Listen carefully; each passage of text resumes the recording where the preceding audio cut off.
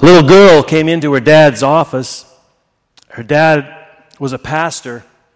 She came into his study one morning and said to her father, who was the pastor, "Does God really speak to you as you prepare your sermons?"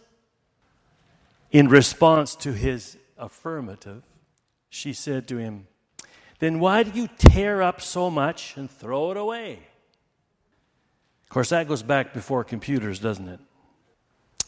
In order to worship God as King, there needs to be a sense of His power and His presence.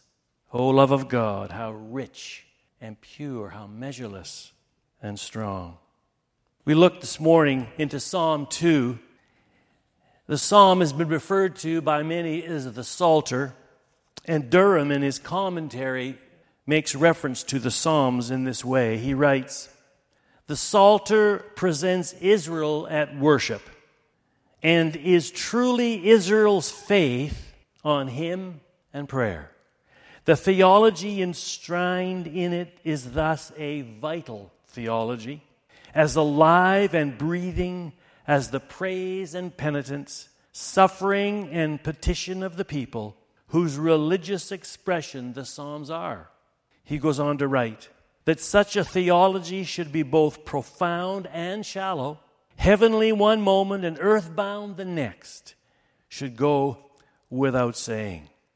Psalm 2 gives us a sense of the presence of God. It's God revealing His word to mankind through the psalmist. Psalm 2 also gives us a sense of royalty. There are 11 psalms, according to some scholars, 11 psalms that crowd around the theme of royalty. When that time the king was crowned and came to the forefront and a new king established, and the people would celebrate that God is in control of the royalty of the king. He's in control of the leader.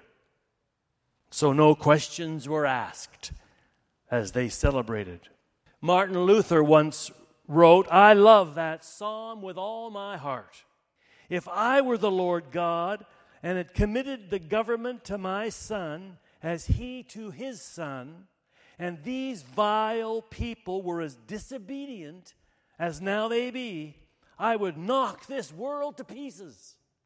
End of quote. Mercifully this morning, Martin Luther is not and was not God. But do you, along with me sometimes, feel that way about the world in which we live? A world that seems to care less and less about God and the things of the Spirit all the time. When authorities in government seem not to be aware of God's place. When those in education seem to have distanced themselves from any understanding of creation. When a person gets national support for killing children in utero. When someone passes you rapidly on the 4-lane. When someone cheats in exams and gets away with it. One of the things I'm privileged to do from time to time in my spare time, to proctor exams for online education. And so we show up with 50 to 100 students in the gym, and we spend time making sure all the details are sorted out. And in Vancouver particularly, the way things are, you need to make sure who they are is proven by various kinds of identification, because people cheat.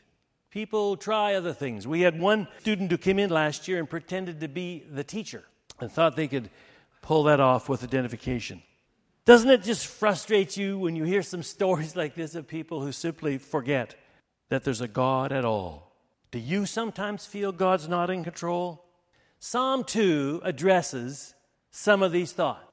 Psalm 2 raises some of these challenges that our world continues to raise. There are 4 voices this morning I want to refer to in Psalm 2. 4 different voices that address the subject. As we come this morning to celebrate the Lord's table, as we come to worship the King, there are 4 different voices we find in this psalm. And after we hear briefly from those 4 voices, we can come around this table and remind ourselves again who God is. The first voice this morning, Psalms 2, verses 1 to 3, is basically the voice of rebellious men and women. Not a quiet voice, not a silent voice, then and now. Verse 1 indicates that all is vain, useless, because of rebellious leaders who plot against kings, who plot against holiness and against the Creator God. Today, our King, God Himself, in the Lower Mainland, is worshipped on the Sunday morning. Probably amongst believers, well, about 5% of the Lower Mainland are at worship this morning in churches around here. About 5% worship regularly in the Lower Mainland. We live where people, the average person around us, worships things, wealth, time, maybe a degree, a crop, a person, a child. People in educational and political authority blaspheme God in private and sometimes even in public. The corruption of power cannot live, according to the psalmist, cannot live at ease alongside the constraints of the church, the constraints of the living God. There's a tension there, a tension that's greater between, as I prayed this morning, the Muslims and the Christians in Nigeria, going after one another, killing month on end, thousands of believers dying. That's a tension. That's a tug-of-war. That's a battle. And the tug-of-war between the world as we understand it and the nature and love of God continues in our midst. So on one hand, you have the truth about God at tug-of-war with mankind's rebellious voice that the psalmist refers to this morning, that rebellious voice. A tug-of-war between God's holiness and mankind's sin. A tug-of-war we've all recognized when we confess Christ. A tug-of-war between God's holiness and man's sin on the other side. And we, His anointed, sometimes might feel the world is also our enemy. Sometimes the voice of the world is subtle. Sometimes it is unashamed. Verse 3 says, let us break their chains and throw off the shackles. And it's a reference to morality. It's a reference to the way people live. For in our day, morality is relative, apparently. You can make moral decisions that aren't the same for everyone. It's relative. It depends when you make decisions about how you live on how you feel. And so one day you may decide one thing because you feel this way, and the other day you may make another decision of how you live because you feel another way. Morality today is relative. Men and women, and some of you would say that I can do what I want as long as nobody gets hurt. You've heard that expression. You've maybe had a loved one say that to you.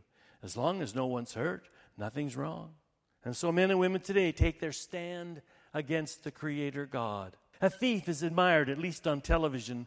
If they get a great haul, we somehow find ourselves identifying with that in a positive way. A man who disrespects life remains in the news for weeks. God does not have a primary place any longer or control in the lives of so many. People commit terrible crimes against each other here in Canada. In the New Testament, when then too in the book of Acts, the church wrestled with the power of those in authority. You'll remember so many stories. Let me just refer to one because it refers back to Psalm 2.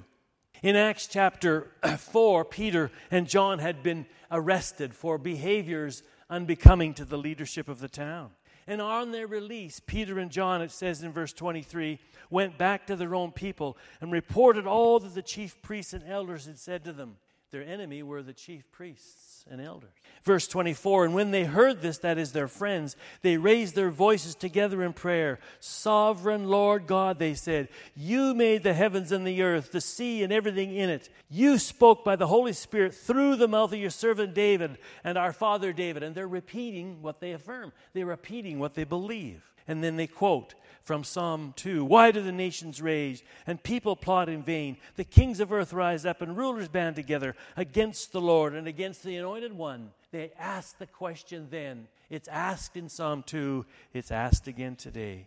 Verse 27, indeed Herod and Pontius Pilate met together with the Gentiles and the people of Israel in this city to conspire against your holy servant Jesus, whom you anointed, if you like, whom you anointed king. So they came back and shared with the people what had happened, and they talked amongst themselves. And then we find the response to reviewing Psalm 2 and reviewing what the writer said in the psalm. And then in verse 28 they say, and following, they did what your power and will had decided beforehand should happen. Now, Lord, consider their threats and enable your servants to speak your word with great boldness. Stretch out your hand and heal, and perform signs and wonders through the name of your holy servant Jesus. And the folks, as they came back to their party, were enthused once again as they battled the world and the religious world around them. So the first voice we hear, the voice of rebellious men and women the psalmist addresses. He knows about, he's familiar with it, as maybe you and I are this morning. And maybe somewhat frustrated you are. And if I've raised the level of frustration in your heart, that's okay. Live with the tension for a moment. The second verse, or the second voice we hear in verses 4 to 6, is the voice of the living God. You get a sense of the change of pace as soon as you look at verse 4. The one enthroned on heaven laughed. The God of the Lord scoffed. At what? He scoffs at the rebellious nature of men and women, at what they're doing, what they're thinking, how they're acting. The Lord God laughs. You see the tension change, the voice change. It's the voice of the living God. We have God's answer to man's rebellion. My king. And in this particular context, likely with this psalm, the king has just been enthroned. The king has just been established. There's a new king over Israel, and everybody's at the celebration. And Psalm 2 is used in praise and celebration. For the contrast between rebellious people and God, the King and Lord, is there before them in the leadership that stands before them. His anointed stands before them. As you know, the Psalms are often used in worship and often used in coronation of leadership. And so the context is one of security provided by God the King for the king who's their anointed. It's a sense of security. It's a sense of things are okay as the Father laughs at the rebellion of the people around. You might have been aware this last several weeks of the debate around the Festival of Hope in Vancouver. And on Friday night, as I prayed, 750 made professions of Christ there at Rogers Arena. Last night, another 500 people came forward to accept Christ. And in the midst of the confusion and dialogue amongst Christian leaders, God is at work. In the midst of things said and done, for whatever reasons, God is at work. That's the voice of the living God. That's the voice of the person of Jesus. And so in Psalms, it was a celebrative event. Truth was winning out. The voice of the living God goes against man's sin with the help of his Son. And the reference to, as you realize, in Psalm 2 goes back and forth between the Son, the King selected, the King who is selected, and the Son who is, of course, Jesus, the very Son of God. Verse 5, God's wrath is mentioned. Dear friends, the voice of the living God is wrathful at times. It is judgment at times. God's wrath is not unfair. It is just. It is our perspective of the Father in His justness.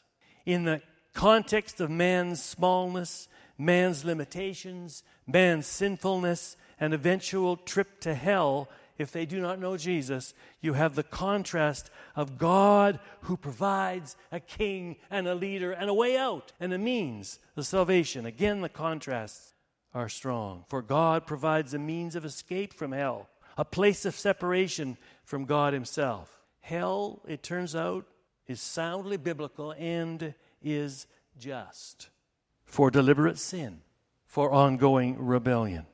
A little child continues to step over that line. You know what I mean by the line, parents? A little child continues to step over the line. A little child continues to go against a fairly, neatly, firmly, and justified line. Something that's been explained by mom and dad so clearly. And they step across the line. You know, kids are that way, of course. Some adults are too. But we taught our dogs, several dogs over the years. We were fortunate to have dogs. And we would create in our house, for two of our dogs, at different times over the years, a rule that the dog could not go from the tile to the carpet. And, you can anybody can teach animals, and we were able to teach both dogs this trick in different houses. And I would watch as this smart, intelligent collie would be on the floor, on the tile, lying on the floor, and we were having lunch, and stick his paw across the line onto the carpet. Honestly, stick her paw, across the line on the carpet. It's the nature.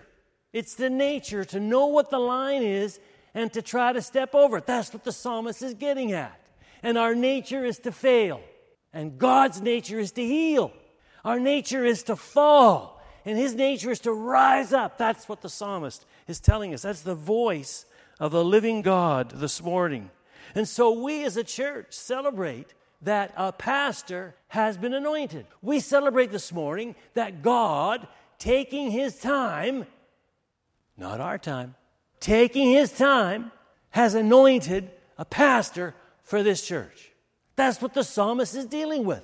God's anointed, God's chosen. And we celebrate that this morning, for the voice of the living God, friends, is as real as the teasing and testing of children. The third voice this morning is from 7 to 9, verses 7 to 9. This, my friends, as I've hinted at, you may guess already, of course, is the voice of the Son. You have the voice of rebellious men and women. You have the voice of the living God. And you then, number 3, have the voice of the Son. Another voice in history, another voice established in history from the dawn of time that will speak again when time ceases. The voice of the Son. The newly chosen King says, I have heard the voice of God ask of me. What do you want to know? The Son says. It's the message to a rebellious world. The King is God's choice. Ask the Son, who has the power of the Father God, inherited, verse 7. And Jesus says to you and I who are tired, ask of Him. Jesus says to you and I who are laboring under sin and pain and loss, ask of Him. Hear the Son's voice. He is power unquestioned. Those who really hear cannot refuse the love gift of the Son. Those who really hear cannot refuse the gift of acceptance and forgiveness and the sense that the King, the Father, loves them. But friends, this morning, the problem is in the hearing, isn't it? The problem is that we hear the sound of a rebellious world. We hear the sound of friends and workmates and schoolmates and educators of a rebellious world that does not acknowledge God. And that tension lives with us, even in our retirement years, even in our senior years. The voice of the Son is crowded out, it seems, by a rebellious world. You may have seen, and this describes to me the nature of the world we fight. You may have seen the illustration this week on the news if you watch those things. 2 little boys, probably 5 or 6 years old, are pictured, and they're at the barber shop. And the way the story is told on the news, these 2 boys are going in to get their hair cut, and they're going to trim their hair to have all the hair gone, absolutely gone. Shave it right off, the 2 of them. So they both go to the barber, and they shave their heads. And why are these 2 little 5-year-olds shaving their heads? Well, because when they go back to the classroom, they want to have the teacher not be able to tell them apart. They want to fool the teacher. And as you watch the video, your eyes are open because one boy is white and one boy is black. When our twins were 4 years old, we lived in Winnipeg. Same story. And they used to talk about 2 friends named Jason. And they would talk about visiting Jason in his home. And back then, when our twins were 4 years old, they're 45 now. When they're 4 years old, they could wander around the community and they'd go for a few hours and come back. And so, but they come home and talk to us about these 2 Jason friends named Jason. And of course, Judy and I were wondering, well, tell us more about them. And they would describe them and where they live and all this kind of thing. And one day, one of the Jasons showed up at our house at our back door, knocked on the door, and he was black as the ace of spades. And our girls did not know enough to describe him by color. They hadn't got it yet. They hadn't been taught by our society in rebelling against God that there's a difference. Whether it's race or color or faith, The rebellious world, the tension we live with, tells us something that isn't even true. And 4-year-olds know the difference. 4-year-olds know reality. These 2 little boys getting their hair cut, they know they can fool the teacher if they're both bald. Friends, it's the voice of the Son coming to us through the psalmist that says, we don't have to live that way. Everyone will someday respond to that Son. 4th voice and last this morning from verses 10 to 12. What's the 4th voice? Praise God, the voice of prophetic ministry. Verse 10 to 12. The psalmist speaks prophetically. He speaks not about just the present and that king anointed. He speaks about kings and pastors anointed centuries later, and he speaks about the coming again of Jesus. It is the voice of prophetic ministry. It's about rulers and nations who will fail and fall, and provinces that will come and go, and clergy and cabinet ministers and prime ministers and presidents who will come and go. It's the voice of prophetic ministry. It's the psalmist speaking to us. And he says in verse 10, kings, be warned. Why be warned? What difference does it make, you say today? Because God is on his throne, and Jesus is the king, and Jesus has died and rose for us, and he's coming again. The psalmist knows it, and you know it, and I know it. Be warned, leaders. God's voice of warning has not faded. It has not lessened. It is still as clear today in the midst of abortions and euthanasia and the drug scene and rebellious music. God's prophetic voice still issues the warning of loving and serving him.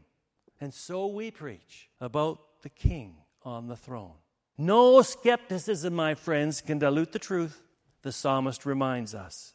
The prophetic voice still rings true. God's word hasn't changed. And in verse 12, he writes, blessed are all those who take refuge in him.